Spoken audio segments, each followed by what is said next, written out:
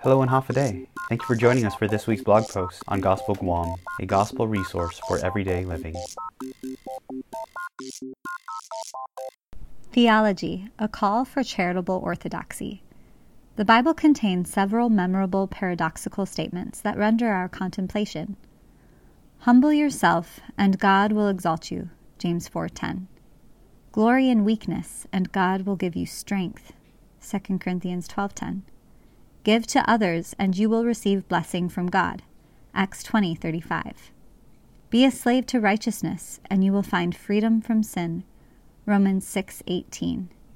Lose earthly ambition, and you will gain heavenly satisfaction, Philippians 3:7-8.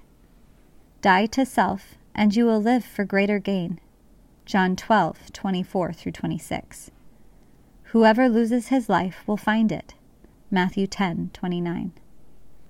One of my favorite paradoxes is that of Christ. Jesus is the lion and the lamb.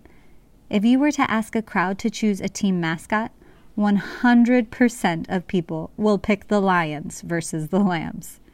Could you imagine the team cheer? Let's go, lambs, let's go. Go, lambs, go! It does not have the ring of being a very intimidating or successful team. But this is precisely the paradox that Christ embraces.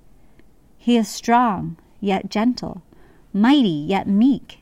And we are more grateful for this than we can possibly imagine, because Jesus is not only passionate for the holiness of God, but he's gentle to sinful man as well.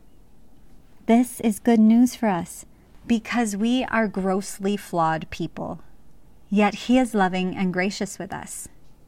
We often are so inconsistent, ungracious, inconsiderate people at times, but Jesus loves us despite the ugliness we often exude. So what does this have to do with theology? As theologians, Jesus calls us to be both passionate for God's holiness and charitable toward other people. Like a lion, Jesus drove money changers out of the temple, Matthew 21:12-13, and cursed the self-absorbed Pharisees, Matthew 23. However, he was gentle and lowly to sinners, Matthew 11:29. Jesus knew when to be caring and when to be confrontational, but how do we find that balance? Often, those who are zealous about right thinking about God and his word tend to sway more into the confrontational camp. Confrontation is not necessarily bad, but if that is the only string we pluck in God's instrument of grace, the message will be lost in translation. Author and pastor Garrett Kell gives us a modern-day picture of what this imbalance looks like.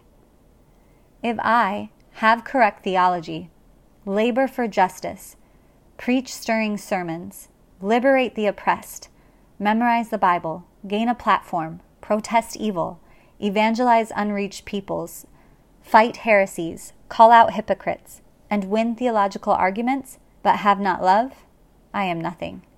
1 Corinthians 13:1-3. If we have the best theology and a mediocre love for people, we are lopsided Christians. And lopsided Christians who are all about holiness and not about love do more damage than good in spreading God's kingdom purposes. Believers must live radically paradoxical lives for the sake of Christ. We must be zealous and gentle, passionate and lowly, never sacrifice caring for people at the altar of pursuing good theology. These things are not diametrically opposed to one another. There is a better way, a way that loves God and sinful people with boldness, humility, and gentleness. Lord, give us the grace we need to love people where they are at, and wisdom to know when to speak the truth in love. Teach us to be like Christ, who did not break a bruised reed or quench a smoldering wick. In Jesus' name, amen.